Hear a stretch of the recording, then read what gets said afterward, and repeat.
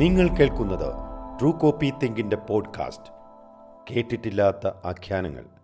നിർമ്മൽ പാലാഴിയാണ് ഇന്ന് നമ്മളോടൊപ്പം ഉള്ളത്. നമസ്കാരം നിർമ്മലേട്ടാ. നമസ്കാരം.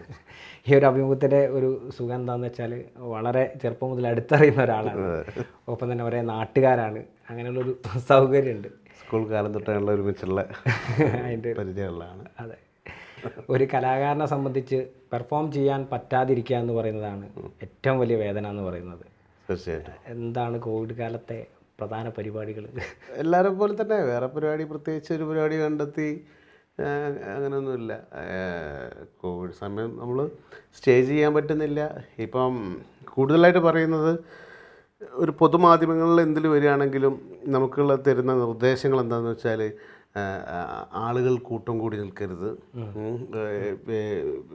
സാമൂഹ്യ അകലം പാലിക്കുക, അതേപോലെ തന്നെ അതൊക്കെയാണ്. ഇതൊക്കെ വായിക്കുമ്പോൾ ഏറ്റവും കൂടുതൽ അടി കിട്ടുന്നത് കലാകാരന്മാർക്കാണ്.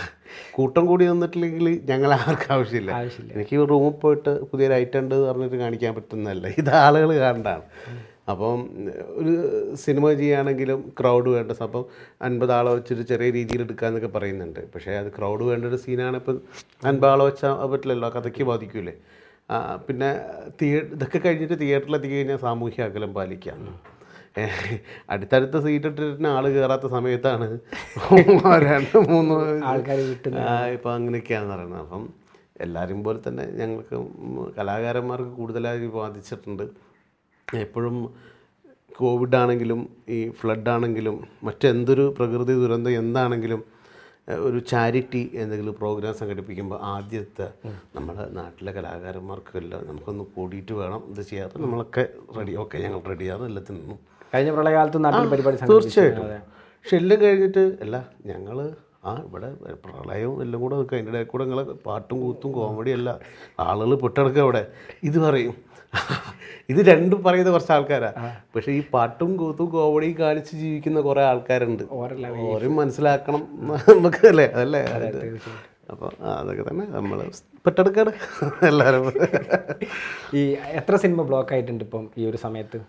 ഞാൻ ചെയ്ത സിനിമകളിലൊക്കെ ഷൂട്ട് കഴിഞ്ഞ് ഡബ്ബിങ് കഴിഞ്ഞ് 5 സിനിമ ഇറങ്ങാനുണ്ട്. 5 ഇറങ്ങാനുണ്ട്. അത് 5ഉം വർക്ക് ചെയ്തിട്ടുണ്ട്. അതിന് ശേഷം 2-3 പടങ്ങൾ പറഞ്ഞിട്ടുണ്ട്. പിന്നെ ഒരു ലോഡ് കുറച്ച് കൂടുതൽ എടുക്കാനുള്ള പരിപാടിയാണ്. ഒരു കേന്ദ്ര കഥാപാത്രം വന്നിട്ടുണ്ട്. ആദ്യത്തെ വെളിപ്പെടുത്തലാണ്. കോവിഡ് സമയത്ത് എന്താ ആരാന്ന് ചോദിക്കാനൊന്നും ആരില്ലായിരുന്നല്ലോ. അപ്പോൾ ഇത് ആദ്യത്തെ ഇൻ്റർവ്യൂ ആണല്ലോ. അപ്പോൾ അതിലൂടെ പറയുന്നു. അതിൻ്റെ ഒരു ഓട്ടത്തിലൊക്കെയാണ് ചെയ്യണം ആഗ്രഹം. അതൊക്കെ നടന്നെല്ലാം ഇതിപ്പോൾ ഞാൻ പറഞ്ഞെന്ന് കരുതിയിട്ട് വരില്ല. ഇപ്പോൾ സിനിമയിൽ അഭിനയിച്ച് തിയേറ്ററിൽ പോയി കണ്ടിട്ടുണ്ടെങ്കിൽ ഉണ്ട് എന്ന് പറയാൻ പറ്റും. പണ്ടുള്ളവർ പറയരുത് പറയും. അതെ, അപ്പോൾ നടക്കട്ടെ. സെൻട്രൽ ക്യാരക്ടർ പറഞ്ഞ് ഞാൻ അപ്പം തന്നെ ആ ഡയറക്ടറോട് പറഞ്ഞു. കഥയും കാര്യങ്ങളൊക്കെ ഇഷ്ടപ്പെട്ട എങ്ങനെ? അതെ, ഞാൻ കേട്ടപ്പോൾ ഞാൻ പറഞ്ഞില്ല ഞാൻ ചെയ്യുന്നില്ല എന്ന് പറയാം. ഇപ്പം അപ്പോൾ ചെയ്ത് കഴിഞ്ഞാൽ തന്നെ പിന്നെ എല്ലാവരും ആ സെൻട്രൽ ക്യാരക്ടർ അങ്ങനത്തെ ചെയ്യുന്ന അങ്ങനെ വിളിക്കുകയുള്ളൂ, അങ്ങനെയൊക്കെ വരും പേടി. സൈഡിലും നിൽക്കാനൊക്കെ ആരും വിളിക്കുമെന്നൊരു പേടി. അപ്പം നമ്മൾ സിനിമയിൽ തന്നെയുള്ള സുഹൃത്തുക്കൾ പറഞ്ഞ് സെൻട്രൽ ക്യാരക്ടർ ചെയ്യുക, അതിൻ്റെ കൂടൊപ്പം തന്നെ ചെറിയ സൈഡിൽ കൂടെ വന്നു പോകുന്ന ക്യാരക്ടർ ചെയ്താൽ നമ്മൾ ഡിമാൻഡ് ചെയ്യാൻ മതി, അതേ ചെയ്യുമെന്ന് ഡിമാൻഡ് ചെയ്യാൻ മതി എന്ന് പറഞ്ഞു. അപ്പോൾ ഞാനത് കേട്ടപ്പോഴും ആദ്യം ചെയ്യാൻ ചോദിച്ചല്ല, ചെയ്യുമെന്ന് ചോദിച്ചപ്പോൾ ചെയ്യില്ല എന്ന് തന്നെയാണ് പറഞ്ഞത്. പിന്നെ അത് കഥ കേട്ടപ്പോൾ ഒരു ആഗ്രഹം ചെയ്ത് നോക്കാം. എല്ലാവരും ഹീറോയിസോ ഒന്നുമില്ലാത്ത ഒരു പക്ക നാട്ടിൻപുറം നാടൻ കഥയാണ്. നമ്മളിപ്പോൾ നാട് സുഹൃത്ത് അത് ചെയ്യാൻ പറ്റും തോന്നി. ഇപ്പം ചെയ്ത കഥാപാത്രങ്ങളിൽ നോർത്ത് 24 ആണെങ്കിലും ക്യാപ്റ്റൻ ആണെങ്കിലും ചെറിയ കഥാപാത്രങ്ങളാണെങ്കിലും ശരിക്കും നോട്ട് ചെയ്യപ്പെടുന്ന അതിൽ നിർമ്മലേട്ടനെ ഏറ്റവും കൂടുതൽ സ്വാധീനിച്ചിട്ടില്ല അല്ലെങ്കിൽ ചെയ്തതിൽ സംതൃപ്തി തോന്നിയ കഥാപാത്രങ്ങൾ? ഞാനൊരു സത്യസന്ധമായിട്ട് കാര്യം പറയുകയാണെങ്കിൽ, ഞാനൊരു സിനിമയിലൊരു വേഷം ചെയ്തിട്ട് എനിക്ക് 100% സംതൃപ്തി കിട്ടിയിട്ടില്ല. ഒരു സ്കിറ്റ് ചെയ്തിട്ട് അവർ സാധനം ചെയ്തിട്ട് അത് നന്നായി എനിക്കൊരു തോന്നലുണ്ടാവില്ല. ആ ഒരു സാറ്റിസ്ഫാക്ഷൻ എനിക്ക് ഒറ്റൊരു ക്യാരക്ടർ ചെയ്തിട്ട് കിട്ടിയിട്ടില്ല. എനിക്കൊന്ന് പിന്നെ കാണുമോ, അയ്യോ അത് അങ്ങനെ ചെയ്യുന്നില്ലേ, പക്ഷെ ഞാനിതിനെ അങ്ങനെ. പിന്നെ ഒന്നാമത് വലിയ ആർട്ടിസ്റ്റുകളെ കൂടെ ആകുമ്പോൾ എനിക്കൊരു ടെൻഷനുണ്ട്. കാര്യം ഇത്രയും കൊല്ലങ്ങളോളം സ്ക്രീനിൽ കണ്ട ആൾക്കാരെ അവരെത്ര നമ്മളോട് ബിജു ചേട്ടനാണെങ്കിലും നമുക്ക് ലാലേട്ടൻ ഇവരൊക്കെ എത്ര സ്നേഹത്തോടെ വന്നാലും അയ്യോ എന്നാലും ഇവരല്ലേ എന്നൊരു തോന്നലുള്ളിൽ ആ ഒരു ടെൻഷനുണ്ട്.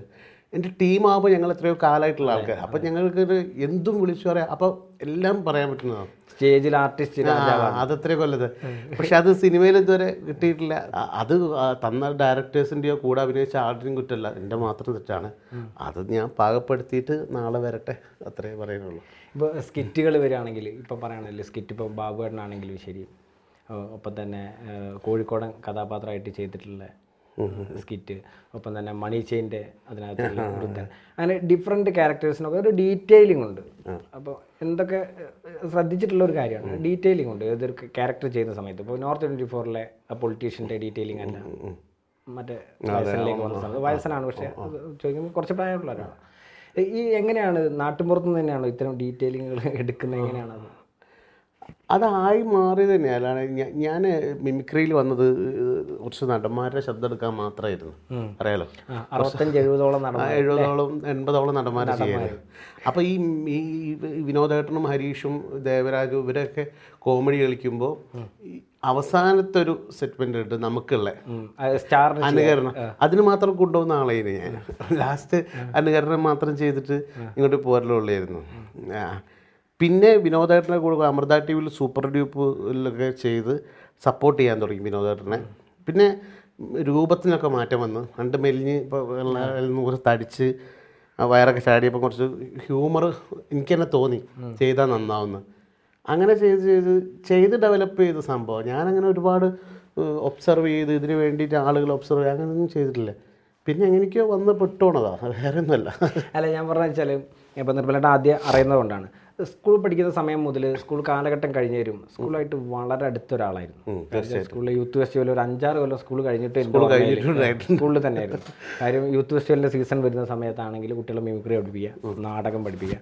പക്ഷെ അങ്ങനെയൊക്കെ സമയത്ത് നമ്മൾ വിചാരിക്കുന്നു അതിലൊക്കെ നമ്മുടെ കാണിച്ചു തരും, നാടകം ചെയ്യുകയാണെങ്കിൽ ഒക്കെ ആക്ട് ചെയ്തു. പക്ഷേ ഈ പറഞ്ഞ പോലെ മിമിക്രിയുടെ വേദിയിലേക്ക് എത്തുന്ന സമയത്ത് അനുകരണത്തിലേക്ക് മാത്രം കോൺസെൻട്രേറ്റ് ചെയ്യുന്ന ഒരാളായിരുന്നു. എപ്പോഴാണ് ഈ തോട് പൊട്ടിച്ചത്? തോട് നമ്മൾ സേഫായി എന്ന് തോന്നിയപ്പോൾ തോട് പൊട്ടിച്ചാ.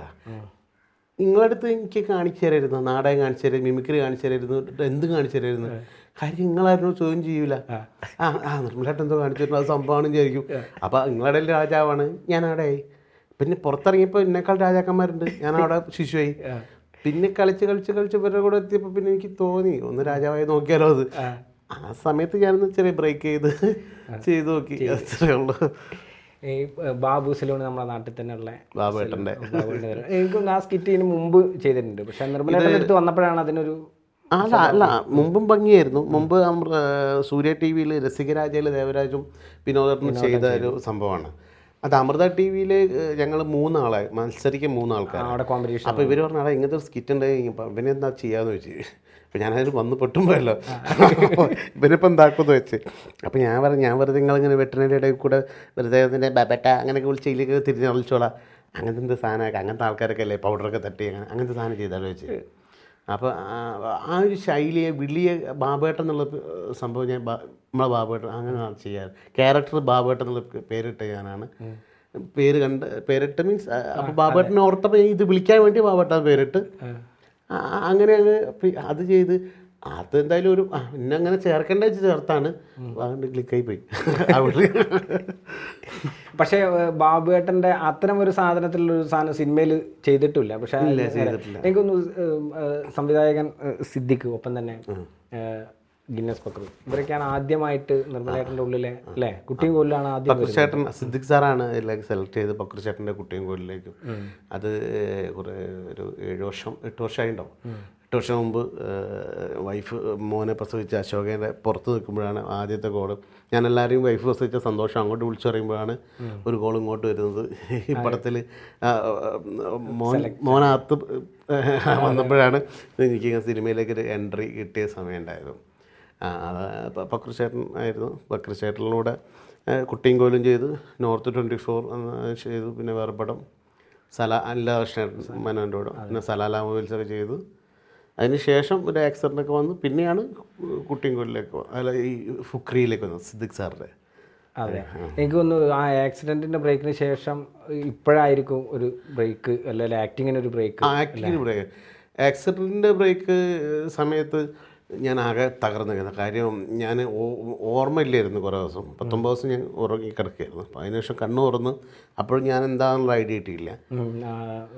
ഐഡിയ വന്നതിന് ശേഷം പിന്നെ എനിക്ക് കിടക്കാൻ പറ്റുന്നില്ല, പോയേ പറ്റുള്ളൂ. ഇപ്പം ഇത് ലോക്ക്ഡൗൺ പിന്നെ ഞാൻ മാത്രമല്ലല്ലോ, എല്ലാവരും നമ്മൾ പിന്നെ ഒറ്റക്കപ്പെട്ടാലല്ലേ കുടുങ്ങി പോവുക. മൊത്തപ്പെട്ടിടക്കുമ്പോൾ ഒരു സന്തോഷമല്ലേ, ഞാൻ മാത്രമല്ലല്ലോ വിലക്കപ്പെട്ടിടക്കല്ലേ. ഈ ശബ്ദം ഭയങ്കര, അല്ലെങ്കിൽ ശബ്ദം കൊണ്ട് മാത്രം മിമിക്രി ആയിരുന്നു പ്രധാനം. ആ സമയത്താണ് ഈ പറഞ്ഞ പോലെ ഒരു സർജറിയും കാര്യമൊക്കെ. ആ സമയത്ത് എങ്ങനെ ഇത് പ്രാക്ടീസ് ചെയ്ത് തിരിച്ചെടുക്കാൻ സമയത്ത് ബുദ്ധിമുട്ടുണ്ടായിരുന്നു? ഇല്ല, അത് പ്രാക്ടീസ് ചെയ്ത് തിരിച്ചെടുക്കാൻ ദൈവതുല്യരായ ഡോക്ടർസിൻ്റെ ശബ്ദമില്ലാണ്ട് ഇപ്പോൾ സമ്മതിച്ചിട്ടില്ല. ഇപ്പം എൻ്റെ മനോജ് മാത്യു സാറാണിത് സർജറി ചെയ്തത്. സാറ് പറഞ്ഞ്, എടാ ഞാൻ ഏറ്റവും കൂടുതൽ ഇപ്പോഴും പറയും, ഏറ്റവും കൂടുതൽ എൻ്റെ ശരീരത്തിൽ സർജറി ചെയ്യാൻ പേടിച്ചത് ഇവിടെയായിരുന്നു. ഇവിടെ എന്തെങ്കിലും പറ്റിപ്പോയാൽ എനിക്ക് ഏത് കാലത്ത് ആ വിഷമം പോകില്ല. സാറ് ഇപ്പോഴും കണ്ടാൽ പറയും. അപ്പോൾ അതൊന്നും പറ്റിയില്ല. ഇത് ഞാൻ കഷ്ടപ്പെട്ട് തിരിച്ചെടുത്തതിലുപരിയായിട്ട് അവർ തന്ന സാധനങ്ങളാണ്, അത് വേറൊന്നുമില്ല, അത്രേ ഉള്ളൂ.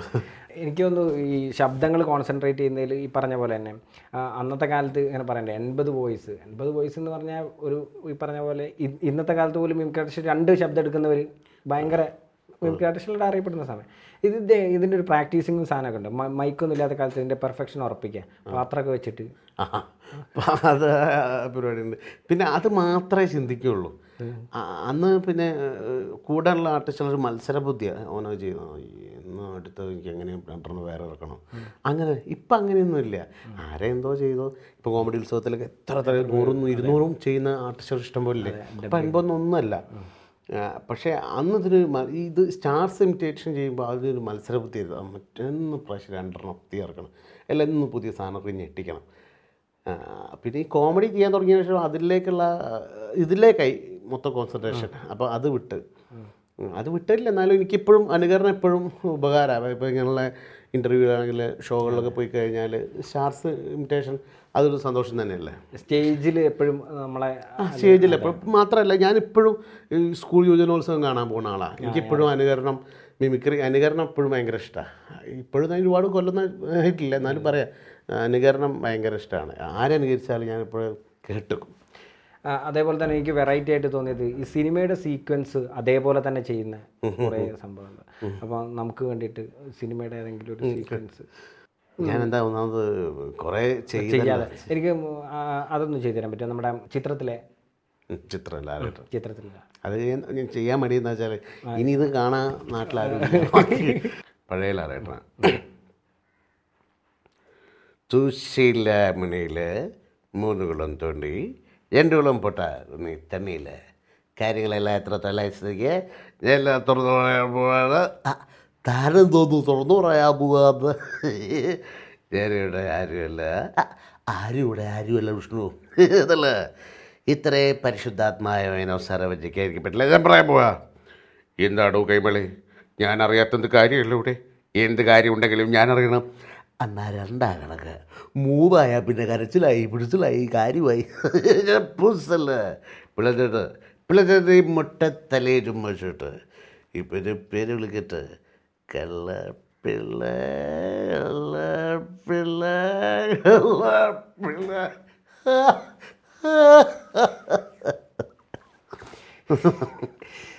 ഇത് ശരിക്കും അന്ന് ആ സമയത്തൊക്കെ ഇത് പ്രാക്ടീസ് ചെയ്യാനേ നമ്മൾ പറഞ്ഞ പോലെ CD ഒന്നും ഇല്ലാത്ത സമയം, കാസറ്റുള്ള സമയമുണ്ട്.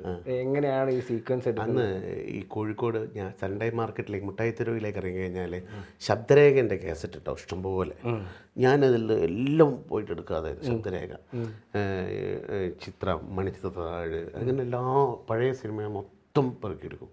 അപ്പോൾ നമ്മൾ ലാലേട്ടനെ മാത്രം ശ്രദ്ധിക്കുകയാണെങ്കിൽ ലാലേട്ടനോട് സപ്പോർട്ട് ചെയ്ത ആൾ അപ്പം പറയുമ്പോൾ അത് കേട്ട് അത് കയറിപ്പോവും. അപ്പോൾ ഈ ലാലേട്ടനെ ശ്രദ്ധിച്ച് എനിക്ക് വേണിച്ചേട്ടനെ, നരേന്ദ്രപ്രസാദ് സാറ്, അപ്പോൾ ഇവരുടെ ശബ്ദം ഇത് കേൾക്കല്ലേ. പിന്നെ ഞായറാഴ്ചകളിൽ ഉച്ചയ്ക്ക് റേഡിയോയിൽ ശബ്ദരേഖ ഉണ്ടായിരുന്നു. അപ്പോൾ അതൊക്കെ കേട്ട് പിന്നെ എനിക്ക് തോന്നുന്നു കാണുന്നതിനാൽ കൂടുതൽ നമുക്ക് പെട്ടെന്ന് ഗ്രാസ്പ് ചെയ്യാൻ കേട്ട് കഴിഞ്ഞാൽ പെട്ടെന്ന് പിടിച്ചെടുക്കാൻ പറ്റും. ശബ്ദം കേട്ട് കഴിഞ്ഞാൽ അന്ന് പിന്നെ ഇപ്പോൾ TV സിനിമ കാണുമ്പോൾ നമ്മൾ ആ പിക്ചറിലേക്ക് നോക്കും. പണ്ട് ഇത് നമ്മളിങ്ങനെ പിക്ചർ മനസ്സിൽ കണ്ടിട്ട് ശബ്ദം മാത്രം കേൾക്കല്ലേ. അപ്പം അങ്ങനെ പെട്ടെന്ന് പഠിച്ചെടുക്കാൻ പറ്റുമെന്ന് തോന്നുന്നു. അല്ല, കൗണ്ടർ നോട്ട് ചെയ്ത് വെക്കാറുണ്ട് അങ്ങനെ തമാശ? പക്ഷെ ഒരു സത്യം പറയുകയാണെങ്കിൽ കൗണ്ടർ ഞങ്ങൾ എഴുതി വെക്കുക നോട്ട് അങ്ങനത്തെ പരിപാടിയേ ഇല്ല. പിന്നെ ഇപ്പം ഞങ്ങളെ സ്കിറ്റുകളിലൊക്കെ ഒരാളെന്ത് പറഞ്ഞ് തിരിച്ചടിക്കുക, ഒരാൾക്ക് പറയാം, അങ്ങനെ അറിയാണ്ട് കൂടെ വന്നു സ്ഥിരമുള്ള അതൊരു കെമിസ്ട്രിയിൽ ഇങ്ങനെ അറിയാണ്ട് വന്നുകൊണ്ടത്. അല്ലാണ്ട് നോട്ട് ചെയ്ത് ചിലപ്പോൾ ചില സംഭവങ്ങളൊക്കെ നോട്ട് ചെയ്യും. ഇപ്പം നമ്മളെ നാട്ടിൽ മാങ്ങിക്കുട്ടിയൊക്കെ പറഞ്ഞത് അങ്ങനെ ഓരോരുത്തർ പറഞ്ഞ ചില തമാശകൾ അങ്ങനെ സംഭവം ഉണ്ടായിരുന്നു, അത് ഓർത്ത് വെക്കും. അത് ഇതിൽ കൊണ്ടുവരുന്നല്ലാണ്ട് എഴുതി വെച്ചിട്ട് ചെയ്യുന്ന പരിപാടിയില്ല. അത് ഒരു നാച്ചുറലാവില്ല അങ്ങനെ ചെയ്താൽ. ഇപ്പോൾ ചെറുപ്പം മുതൽ മമ്മൂട്ടിയെ മോഹൻലാലിനൊക്കെ ഇമിറ്റേറ്റ് ചെയ്യുന്നു. ഞാൻ കാണുന്ന നിർമ്മലായിട്ട് എന്ന് പറഞ്ഞാൽ അമ്പലപ്പറമ്പിലെ സ്റ്റേജുകളുടെ പിറകിൽ, അല്ലെങ്കിൽ നമ്മുടെ നാട്ടിലെ ക്ലബ്ബുകളുടെ ഉത്സവങ്ങൾ, നാലാൾ കൂടുന്നിടത്ത് എവിടെയും പരിപാടി എവിടെ ഉണ്ടാവും അവിടെ മൈക്ക് വേണം, നിർമ്മലായിട്ട് ഉണ്ടാവും, പരിപാടി ഉഷാറാവും. അങ്ങനെ ഇങ്ങനെയുള്ള ഒരാൾ കുറച്ച് കഴിഞ്ഞ സമയത്ത് ഇപ്പോൾ പറഞ്ഞ മമ്മൂക്കയുടെ കൂടെ മോഹൻലാലിൻ്റെ കൂടെയൊക്കെ അഭിനയിക്കുകയാണ്. നമ്മൾ കേട്ട് പരിചയമുള്ള ഒരു താരങ്ങളെക്കുറിച്ചുള്ള ഒരു കോൺസെപ്റ്റ് ഉണ്ടാവും. മമ്മൂക്ക ഇങ്ങനെയാണ്, മോഹൻലാൽ ഇങ്ങനെയാണ്. നമ്മൾ സിനിമയിലൊന്നും കാണുന്നില്ല, വായിക്കുന്നു അല്ലെങ്കിൽ കാണുന്നു, ഇവിടെ ചില ഇൻ്റർവ്യൂസ് കാണുന്നു, അങ്ങനെയുള്ള. എങ്ങനെയാണ് ഇവരുടെ ഒരു മാറ്റം? ഇപ്പോൾ എന്തൊക്കെയാ നമുക്ക് അങ്ങനെയൊന്നുമില്ല. പഴയ നമുക്ക് തന്നെ ആ ഒരു പ്രശ്നമുള്ളതുകൊണ്ടാണ് ഞാൻ പറഞ്ഞത് എനിക്ക് അങ്ങനെ ഫ്രീ ആയിട്ട് അഭിനയിക്കാൻ പറ്റിയില്ല എന്ന് പറഞ്ഞത്. എനിക്ക് മമ്മൂക്ക അപ്പോഴും ഞെട്ടി. മമ്മൂക്ക എടുക്കാം, മമ്മൂക്ക ലാലേട്ടനെ എടുക്കാം, മൂപ്പർ ഇങ്ങോട്ട് നോക്കിയാലും അയ്യോ ഇത് മമ്മൂക്കയല്ലേ അത് പോകും. ഇപ്പോൾ ഈ ലോക്ക്ഡൗൺ സമയത്ത് വിളിച്ചിട്ട് എന്താടാ സുഖമല്ലേ, സേഫ് അല്ലേ എന്ന് ചോദിച്ചാൽ നമുക്ക് ഞാൻ കിടന്നിട്ടാണ് സംസാരിക്കുന്നത്. അപ്പോൾ മമ്മൂക്ക ഞാൻ എണീക്കണ മമ്മൂക്ക അവിടെ കാണുന്നില്ല. എണീറ്റ് ഫോണായിട്ട് എനിക്ക് നിൽക്കാൻ സ്ഥലമില്ലാണ്ട് ഓടിക്കുക പുറത്തേക്ക്. ഇത് റേഞ്ച് അഥവാ കട്ടായി പോയാൽ പ്രശ്നമാവില്ല, ഓടി പുറത്ത്. സാധാരണ ആണെങ്കിൽ അതല്ല പറയാം. അവിടെ നിന്നിട്ട് അവിടുത്തെ ബഹുമാനം ഇവിടെ നമുക്ക് സുഖമല്ലേ, സുഖമൊക്കെ എല്ലാം സേഫല്ലേ, ഫാമിലിയൊക്കെ സേഫല്ലേ, സേഫ് നമുക്ക് പുറത്തുനിന്ന് ഇറങ്ങരുത് കേട്ടോ. ഇല്ല നമുക്ക് ഇനി പഴയ പോലെ വണ്ടി എടുത്ത് എവിടെയോ പോയി ഇടിച്ച് വീഴോ, ആ കെയറിങ് എപ്പോഴും ഉണ്ട്. വണ്ടി എടുത്ത് എവിടെയോ പോയിട്ട് ഇടിച്ച് വീഴണ്ടാറ്. ഇല്ല നമുക്ക് പുറത്തിറങ്ങില്ല. പിന്നെ എനിക്ക് വെച്ച് ഫോണായിട്ട് ഇതിൽ ഓക്കെ ഇല്ല ഓക്കെ ഇല്ല നമുക്ക് ഇല്ല പുറമെ കാണാൻ അതെന്താ ഫോൺ കട്ട് ചെയ്ത്. പക്ഷെ എൻ്റെ ഈ സാധനം അങ്ങോട്ട് പോയിട്ടില്ല നമുക്ക്. അപ്പോൾ അതിപ്പോഴും അത് വേറെ അല്ലേ നമുക്ക് ലാലേട്ടനൊക്കെ. ലാലേട്ടൻ്റെ കൂടെ ഇപ്പോൾ ലാസ്റ്റ് ബിഗ് ബ്രദർ ഒരു എക്സ്പീരിയൻസ് രക്ഷയില്ല. അഭിനയിക്കുകയാണ് ഒരു അനുഭവം എന്താണെന്ന് വെച്ചാൽ ലാലേട്ടൻ എന്നോട് ഇങ്ങനെ ചോദിക്കുക, ലാലേട്ടനും ഞാൻ തമ്മിലുള്ള സീനാണ്. അപ്പോൾ ഇവിടെ ലൈറ്റ് ഉണ്ട്. അപ്പം ഞാൻ ലാലേട്ടനോടുള്ള പ്രശ്നം. അപ്പോൾ മുകളിലുണ്ടായത് ആരാ? അത് ഞാനായിരുന്നു. അത് ലാലേട്ടൻ പറയണം, അത് ഞാനായിരുന്നു. അപ്പം ലാലേട്ടൻ അപ്പം മുകളിലുള്ള ആരാ? ഞാനായിരുന്നു. അപ്പം സിദ്ദിഖ് സാറാ കട്ട് ആരോ ലൈറ്റിന് മുന്നിലൂടെ നടന്നല്ലോ, ആരാ അത്? അപ്പോൾ ലാലേട്ടൻ അരെ മോനെ അത് ഇത്ര നമ്മളിങ്ങനെ ഷൂട്ട് ചെയ്യുന്നത് കാണുന്നില്ലേ, അതിനിടയ്ക്ക് ആരോ ലൈറ്റിൽ നടക്കുന്നത് ശ്രദ്ധിക്കണ്ടേ എന്നൊക്കെ ചോദിച്ചു ലാലേട്ടൻ. ഞാൻ ഇതാരാ ഈ ലൈറ്റിനുള്ളിൽ കൊടുക്കണമെന്ന്. അവൻ നടന്നവൻ്റെ അവസ്ഥ എന്തായിരിക്കും ലാലേട്ടൻ ഇങ്ങനെ പറഞ്ഞ് മോശമായി. അപ്പോൾ ഞാൻ പാവം എവിടെ തകർന്നിരിക്കുകയായിരിക്കും വിചാരിച്ച്. അപ്പോൾ വീണ്ടും ഷോട്ട് എടുത്തു. അപ്പോൾ മുകളിലിരുന്ന് ഞാൻ ആരാ വീട്ടിൽ നടന്നല്ലോ. അപ്പം ആള് നടന്നല്ല, നിർമ്മൽ കൈ പൊത്തിയപ്പോൾ ലൈറ്റ് മാസ്ക് ആയതാ ആരാ. അപ്പം ഞാനാകെ തകർന്നീശ്വര, എന്നെ കൊണ്ടാണുള്ളൊരു ഷോട്ട് പോയത്. രണ്ടാമത്തെ എനിക്ക് കട്ട് പറഞ്ഞു. ഞാൻ അപ്പോൾ തന്നപ്പോൾ ലാലേട്ടന് മനസ്സിലായി ഞാനാകെ ഡ്രസ് പോയപ്പോൾ എന്താ മോനെ ഇത് എത്ര വേണം ഷോട്ട് എടുക്കാമല്ലോ, ക്യാമറയൊക്കെ ഓടില്ല, അതിനെന്താ എങ്ങനെ ഡ്രസ് പിടിക്കുന്നത്? ലാലേട്ടൻ ഇത് ധാരാ മോനെ ഓടിയെന്ന് ചോദിച്ച ആളാണ്. അപ്പോൾ ആൾക്കാർ ഞാനാന്ന് പറഞ്ഞപ്പോൾ ആള് നേരെ ഉൾട്ട പറഞ്ഞത് തണുപ്പിക്കാൻ വേണ്ടി അല്ലെങ്കിൽ ഞാൻ ഡൗൺ ആയി പോകും. ആൾക്കാരെ എന്താ മോനെ എത്ര വേണം എടുക്കാമല്ലോ, ക്യാമറ ഇല്ലേ ഇവിടെ, എന്തിനാ അതൊക്കെ സാധാരണ അല്ലേ. അതാണ് ഇപ്പം ആളുകളെ ഫേസ് ചെയ്യാതെ തന്നെ കലാകാരന്മാർ നേരിട്ട് ഫേസ് ചെയ്യാനുള്ള ഒരു ക്രൈസിസ് നിലനിൽക്കുന്ന സമയത്ത് ഇപ്പം പറഞ്ഞ പോലെ ഓൺലൈൻ പ്ലാറ്റ്ഫോമിലൂടെ സിനിമകൾ വന്നുകൊണ്ടിരിക്കുകയാണ്. എങ്ങനെയാണ് നമ്മുടെ ഇതിനെ നോക്കിക്കാണുന്നത്? എത്രത്തോളം സക്സസ് ആയിരിക്കും ഒരു തിയേറ്റർ സങ്കല്പം ഇല്ലാതെ?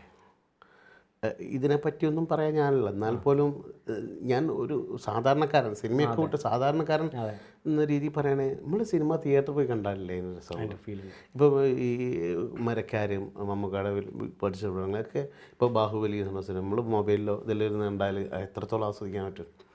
ചിന്തിക്കാൻ പറ്റാത്ത കേസാണ്.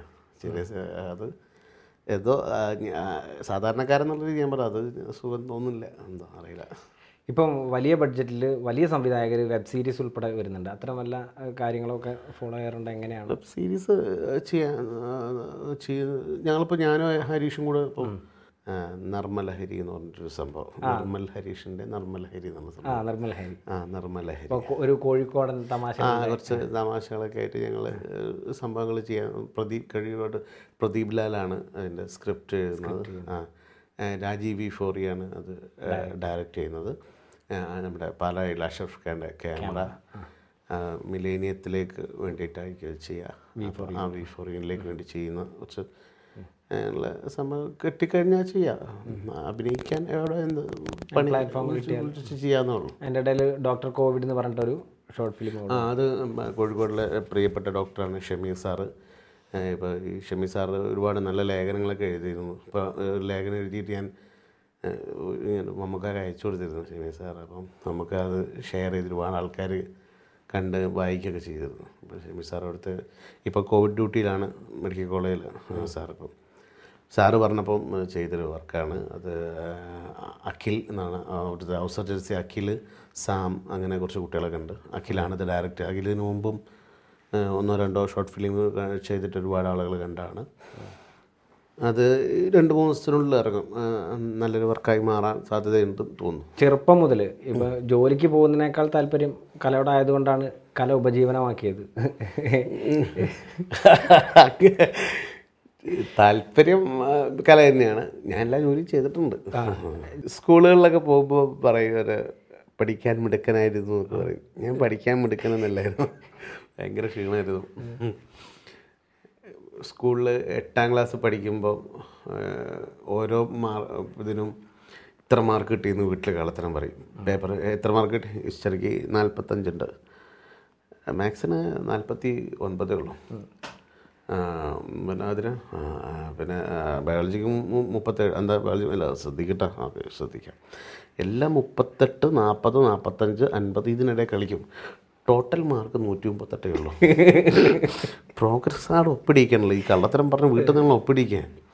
അങ്ങനെ അർച്ചന ട്യൂഷൻ ക്ലാസ്സുണ്ട് നമ്മളെ. അവിടെയുള്ള പഠിപ്പിച്ച സുധീന്ദ്രൻ മാഷ്, നിഖിൽ മാഷ്, സുധീഷ് മാഷ്, ജയഘോഷ് മാഷ്, എല്ലാവരായിട്ട് എനിക്കിപ്പോൾ ഭയങ്കര അടുത്ത ബന്ധമുണ്ടെന്നല്ല. ബിജു മാഷ്, സുർജിത്ത് മാഷ്, ഇവരൊക്കെ ആയിട്ട് എനിക്കിപ്പോൾ ഭയങ്കര ബന്ധമുണ്ടെന്നുള്ള.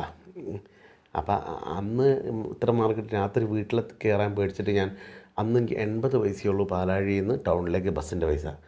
അങ്ങനെ 7 ഉറുപ്പ്യ 50 പൈസ ഞാൻ എല്ലാവരുടെ പിരിവിട്ട് വാങ്ങിയിട്ട് ഞാൻ പാലാഴിയിൽ നിന്ന് പൊക്കുന്നിലേക്ക് നാടിട്ടുണ്ടായിരുന്നു വീട്ടിലെ മേടിച്ചിട്ട്. അതിൻ്റെ വിറ്റെന്താണെന്ന് വെച്ചാൽ ഞാൻ ടൗണിലെത്തി രാത്രിയായി കഴിയുമ്പോൾ എനിക്ക് പേടിയായി.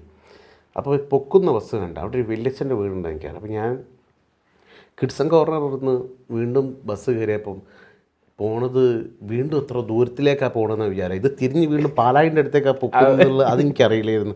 അടുത്ത സ്റ്റോപ്പ് എടുത്താന്നുള്ളത് എനിക്കറിയില്ലായിരുന്നു. അപ്പോൾ പഠിക്കാൻ അത്രയ്ക്കും മിടുക്കനായിരുന്നു. പിന്നെ ഞാനിപ്പോൾ സ്കൂളിൽ നമ്മൾ യൂത്ത് ഫെസ്റ്റിവൽ 2-3 പ്രാവശ്യം ഉദ്ഘാടനം ചെയ്ത് ഇപ്പം നമ്മൾ മാഷ്മാരും പല അവരുടെ ഫംഗ്ഷൻ വിളിക്കുമ്പോൾ ഞാൻ പറയും ഇവിടെ പഠിച്ച് ഡോക്ടേഴ്സ്, കളക്ടർമാർ അങ്ങനെ പലരും പോയിട്ടുണ്ടെങ്കിലും ഓർക്കൊന്നും പിന്നെ ഇതൊന്നും ചെയ്യാനുള്ള ഭാഗ്യം ഉണ്ടായിട്ടില്ല. ആ ഭാഗ്യം എനിക്ക് മാത്രമല്ല എന്ന് ചോദിക്കലുണ്ട്. അതൊരു വലിയ ഭാഗ്യം തന്നെയല്ലേ. അത് പഠിച്ച് മിടുക്കാനായിട്ടുമല്ല, പഠിച്ച് പിന്നെ വേറെ കലാ മത്സരത്തിലാണെങ്കിലും സ്കൂളിലൊന്നും മത്സരം എല്ലാത്തിലും പങ്കെടുക്കുന്നതല്ലാണ്ട് എനിക്കൊന്നും കിട്ടലൊന്നുമില്ല. ഓർത്ത് വെക്കാൻ ഒരു കുപ്പി ഗ്ലാസ് പോലും ഇല്ല ഒരു സമ്മാനം കിട്ടിയത്.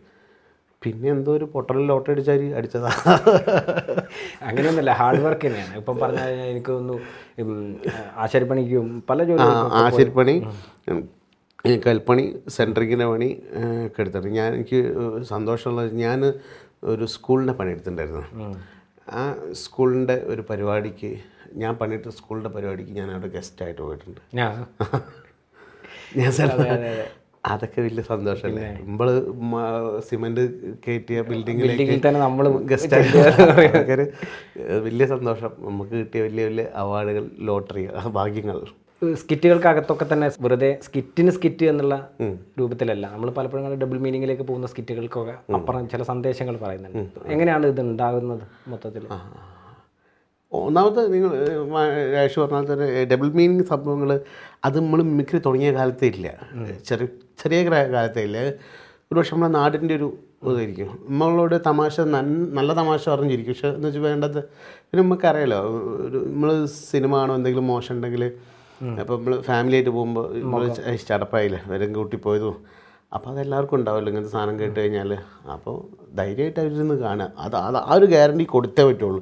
അതിൽ കുറച്ച് കോമഡി പറഞ്ഞാലും കുഴപ്പമില്ല, സേഫായിട്ടിരുന്ന് കാണാം, അത് ഞങ്ങൾ നിർബന്ധമാണ്. പിന്നെ ഇതിൽ ഈ രാഷ്ട്രീയം മറ്റു അതൊക്കെ ജനങ്ങൾക്ക് ഏറ്റവും അടുത്തറിയാവുന്ന കാര്യങ്ങൾ കൊടുത്താൽ പെട്ടെന്ന് മനസ്സിലാവും. റിലേറ്റ് ചെയ്യുന്ന സാധനങ്ങൾ കൊടുത്താൽ അവർ പെട്ടെന്ന് ക്ലിക്കാവും. പിന്നെ എല്ലാത്തിലും ഒരു മെസ്സേജ് ഞങ്ങൾ അറിഞ്ഞോ അറിയാതെയോ കൊടുക്കുകയാണ്. ഇപ്പോൾ ബാർബർ ഷാപ്പിലാണെങ്കിലും തൻ്റെ പണി എടുത്തില്ലെങ്കിൽ അവിടെ വേറെ ആൾ വന്ന് പണിയെടുക്കും. പിന്നെ കാലിലാണെങ്കിൽ എന്തൊക്കെ പറഞ്ഞാലും നടക്കേണ്ട സമയത്ത് നടക്കും. ഈ ഇങ്ങനെയുള്ള സാധനങ്ങൾ അത് എങ്ങനെയൊക്കെയോ ഭാഗ്യം കൊണ്ട് ഇങ്ങനെ ചില മിനിക്കഥകളിൽ നിന്നാണ് ഈ കാലൻ എന്നാണ് സംഭവം വന്നത്. ഒരു പരുന്തും കാലനും കൂടെ പോയിക്കൊണ്ടിരിക്കുമ്പോൾ പറഞ്ഞുകൊണ്ടിരിക്കുമ്പോൾ ഈ കാലൻ ഒരു ചെറിയൊരു പ്രാവിൻ്റെ കുഞ്ഞിനെ നോക്കും. അപ്പോൾ പരുന്ത് ഇത് കണ്ട് കാലതിനെ കൊണ്ടുപോകാൻ നോക്കിയാന്ന് കണ്ടിട്ട് പരുന്ത് മെല്ലെ അതിന് ചുറ്റി പറഞ്ഞിട്ട് ആ പ്രാവിൻ്റെ കുഞ്ഞിനെ എടുത്തിട്ട് 7 കടലിൻ്റെ അപ്പുറത്തുള്ളൊരു മരത്തിൻ്റെ പൊത്തിൽ സേഫായിട്ട് വെച്ചിട്ട് തിരിച്ച് കാലിനടുത്തേക്ക് ഒന്ന് ചോദിച്ചു, അതിനെ കൊണ്ടുപോകാനുള്ള പരിപാടിയല്ലേ ഇനിയോ കഴിച്ചിലാക്കി എന്നുള്ള അഹങ്കാരത്തിൽ. അപ്പം കാലം പറഞ്ഞു അതല്ല, അത് 7 കടലിൻ്റെ അപ്പുറത്തൊരു മരത്തിൻ്റെ പൊത്തുനിന്ന് ഒരു പാമ്പ് കടിച്ച് ചാവേണ്ട സാധനം, അതെന്താ ഇവിടെ നോക്കിയത് ഞാൻ. അപ്പോൾ ആ ഒരു മിനിക്കഥയാണ് കാലൻ. പൊതുവെ കോഴിക്കോടൻ ഭാഷയെ അടയാളപ്പെടുത്തുന്ന സമയത്ത് പറഞ്ഞ പോലെ കുതിരവട്ടം പപ്പു, മാമുക്കോയ ഇങ്ങനെ അടയാളപ്പെടുത്തും, അവരുടെ പിന്മുറക്കാർ എന്നുള്ള രൂപത്തിലാണ്. അല്ല, അതിൽ ഏറ്റവും വലിയ സത്യം എന്താ വെച്ചാൽ അത് അവരുടെ പിന്മുറക്കാരെന്നൊന്നും പറയാൻ പറ്റില്ല. ഈ ലാഘപ്പാട്ടുള്ളൊരു സത്യം എന്താണെന്ന് വെച്ചാൽ ഇവരും ഞങ്ങളും കോഴിക്കോട് ജനിച്ചതെന്ന് മാത്രമേ ഉള്ളൂ. അത് വേറെ തലങ്ങൾ തന്നെയാണ്. അതും ഞങ്ങളെ പേരൊന്നും കൂട്ടി പറയേണ്ട ആൾക്കാരില്ല. മാമുക്കോയ അവർക്ക് ഇൻബോൺ ആർട്ടിസ്റ്റുകളാണ്. നമ്മൾ ഉണ്ടാക്കിയെടുത്തത് തട്ടിക്കൂട്ടി മിമിക്രി കളിച്ച് വരുന്ന ആൾക്കാരാണ്. അപ്പോൾ അതുകൊണ്ട് ഒരിക്കലും അവർ കഴിഞ്ഞിട്ട് നിങ്ങൾ അത് പറയണതിൻ്റെ തെറ്റാണ്, അത് വേറെ ലെവലാണ്. അതൊക്കെ ഈ കോഴിക്കോടൻ സ്ലാങ്ങിന് കിട്ടുന്നൊരു സ്വീകാര്യത പലപ്പോഴും ചോദ്യം ചെയ്യപ്പെടലുണ്ട്. തീർച്ചയായും കോഴിക്കോടൻ സ്ലാങ് ആളുകൾക്ക് മനസ്സിലാവുമോ അല്ലെങ്കിൽ അത് കോമഡി കേൾക്കുമോ? പ്രത്യേകിച്ച് കണ്ടിട്ടുള്ള കലാഭവനാണ് മിമിക്സിനെ കുറിച്ച് പറയുന്ന സമയത്ത് അതിനകത്ത് ഒരു മലബാറിൻ്റെ ഒരു മിമിക്സിനെ അടയാളപ്പെടുത്തിയതിൽ B4Uൻ്റെ പങ്ക് നമുക്ക് എടുത്ത് പറയാനേ പറ്റുള്ളൂ. അതെങ്ങനെയാണ് നോക്കി കാണുന്നത് ഒരു മിമിക്രി മേഖലയിൽ, അല്ലെങ്കിൽ സ്കിറ്റുകളെ വഴി തിരിച്ചു വിട്ടതാണ് ഞാൻ പറയുന്നത്? അല്ല, അത് ഞങ്ങളത് സ്കിറ്റുകളെ വഴിതിരിച്ചു വിട്ടു അതൊന്നുമല്ല. അത് സത്യം എന്ന് വെച്ചാൽ ഞങ്ങളത് കാണാൻ കുറേ ആളുകളുണ്ടായി. കാര്യം അത് ഞങ്ങൾ മീഡിയയിൽ ചെയ്ത് അത് മനോരമ പോലുള്ള അല്ലെങ്കിൽ ഫ്ലവേഴ്സ് പോലുള്ള വലിയ അത് പ്ലാറ്റ്ഫോം കിട്ടി. പക്ഷേ ഞങ്ങളെ ഒരു ഡബിൾ അല്ല അതിന് അത്രയോ മടങ്ങ് കഴിവുള്ള ആളുകളാണ് KSN രാജേട്ടൻ്റെ നേതൃത്വത്തിലുള്ള പ്രകാശ് പിയാനക്കൽ, അനിൽ ബേബി, KSN രാജേട്ടൻ, ഇവരുടെ ടീമുണ്ട്. ഇവരൊക്കെ ചിരിച്ച് പടലേക്ക് പോകുന്ന സംഭവങ്ങളാണ്. ഒരു കാലത്ത് അത്രമാത്രം വേദികളിൽ. പക്ഷേ ഇവരന്ന് ചാനലിൽ ചെയ്തിട്ടില്ല. ഞങ്ങൾക്ക് ചാനലിൽ ഇങ്ങനെ പ്ലാറ്റ്ഫോം കിട്ടിയതുകൊണ്ട് ജനങ്ങളറിഞ്ഞ് ഇപ്പോൾ ഇവരൊക്കെ അല്ലേ ചോദിക്കുമ്പോൾ പക്ഷേ സത്യാവസ്ഥ അതിലും പുപ്പുലികൾ ഇവിടെ ഉണ്ടായിരുന്നു. അത് അന്ന് ഇവർക്ക് ഇങ്ങനത്തെ സൗകര്യങ്ങളില്ല. യുവാണിയിലോ റേഡിയോയിലോ എന്തെങ്കിലുമൊക്കെ ചെയ്യാന്നല്ലാണ്ട് ഇങ്ങനത്തെ പ്ലാറ്റ്ഫോമുകളില്ല. അതാണ് അതിൻ്റെ സത്യം. ഇപ്പം ജീവിതത്തിൽ ഇനി ഇപ്പം മുന്നോട്ട് ഒരുപാട് അഭിനയ നിമിഷങ്ങൾ വരാനിരിക്കുകയാണ്. പ്രോജക്റ്റുകൾ ഏതെങ്കിലും ഇപ്പം നേരത്തെ പറഞ്ഞ പ്രോജക്റ്റ് അല്ലാതെ സെൻട്രൽ ക്യാരക്ടർ 2-3 പറഞ്ഞിട്ടുണ്ട്. ഒന്നൊരു ലോക്ക്ഡൗൺ എന്ന് പറഞ്ഞിട്ടൊരു സിനിമ വന്നിട്ടുണ്ട്. ഒരു കള്ളനായിട്ടാണ് ഞാനും ബിജു സോപാനും ഉപ്പുമുളകിലെ ഞാൻ 2 കള്ളന്മാരായിട്ടുള്ളൊരു പടം. അതൊക്കെ ഈ ചുരുങ്ങിയ ആളുകൾ വെച്ച് ഷൂട്ട് ചെയ്യുന്ന ലെവലിൽ അങ്ങനെ 2-3 പറഞ്ഞിട്ടുണ്ട്. എപ്പോഴാണെന്നറിയില്ല. അപ്പോൾ വരാൻ പോകുന്ന വെബ് സീരീസിനെ കുറിച്ച് എന്താണ്, എന്തെങ്കിലും മാറ്റങ്ങളോ കൗതുകങ്ങളോ കാര്യങ്ങളോ ഒളിപ്പിച്ചിട്ടുണ്ടെങ്കിൽ അതോടുകൂടി നമുക്ക്. വെബ് സീരീസ് അതിൽ ഒന്നുമില്ല, ഞങ്ങൾ 2-3 ആളുകൾ ചെയ്യുന്ന ചെറിയ സംഭവമാണ്. അതിൽ തനി കോഴിക്കോട് ഞങ്ങളുടെ പരീക്ഷണത്തിൽ ഞങ്ങൾ ചെയ്താൽ പ്രതീക്ഷിക്കുന്ന സംഭവങ്ങൾ അത് കൊടുക്കാൻ പറ്റുന്ന പ്രദീപാട്ടനാണ് സ്ക്രിപ്റ്റ്. പ്രദീപ്ലാലിൻ്റെ സ്ക്രിപ്റ്റ് എന്ന് വെച്ചാൽ എത്രയോ കാലങ്ങളായിട്ട് യുവജനോത്സവത്തിലുള്ള കുട്ടികൾക്കൊക്കെ സമ്മാനം മേടിച്ചു കൊടുക്കുന്ന ആളാണ്. പിന്നെ അമൃത TV സൂപ്പർ ഡ്യൂപ്പ് എന്ന റിയാലിറ്റി ഷോയുടെ സമയത്ത്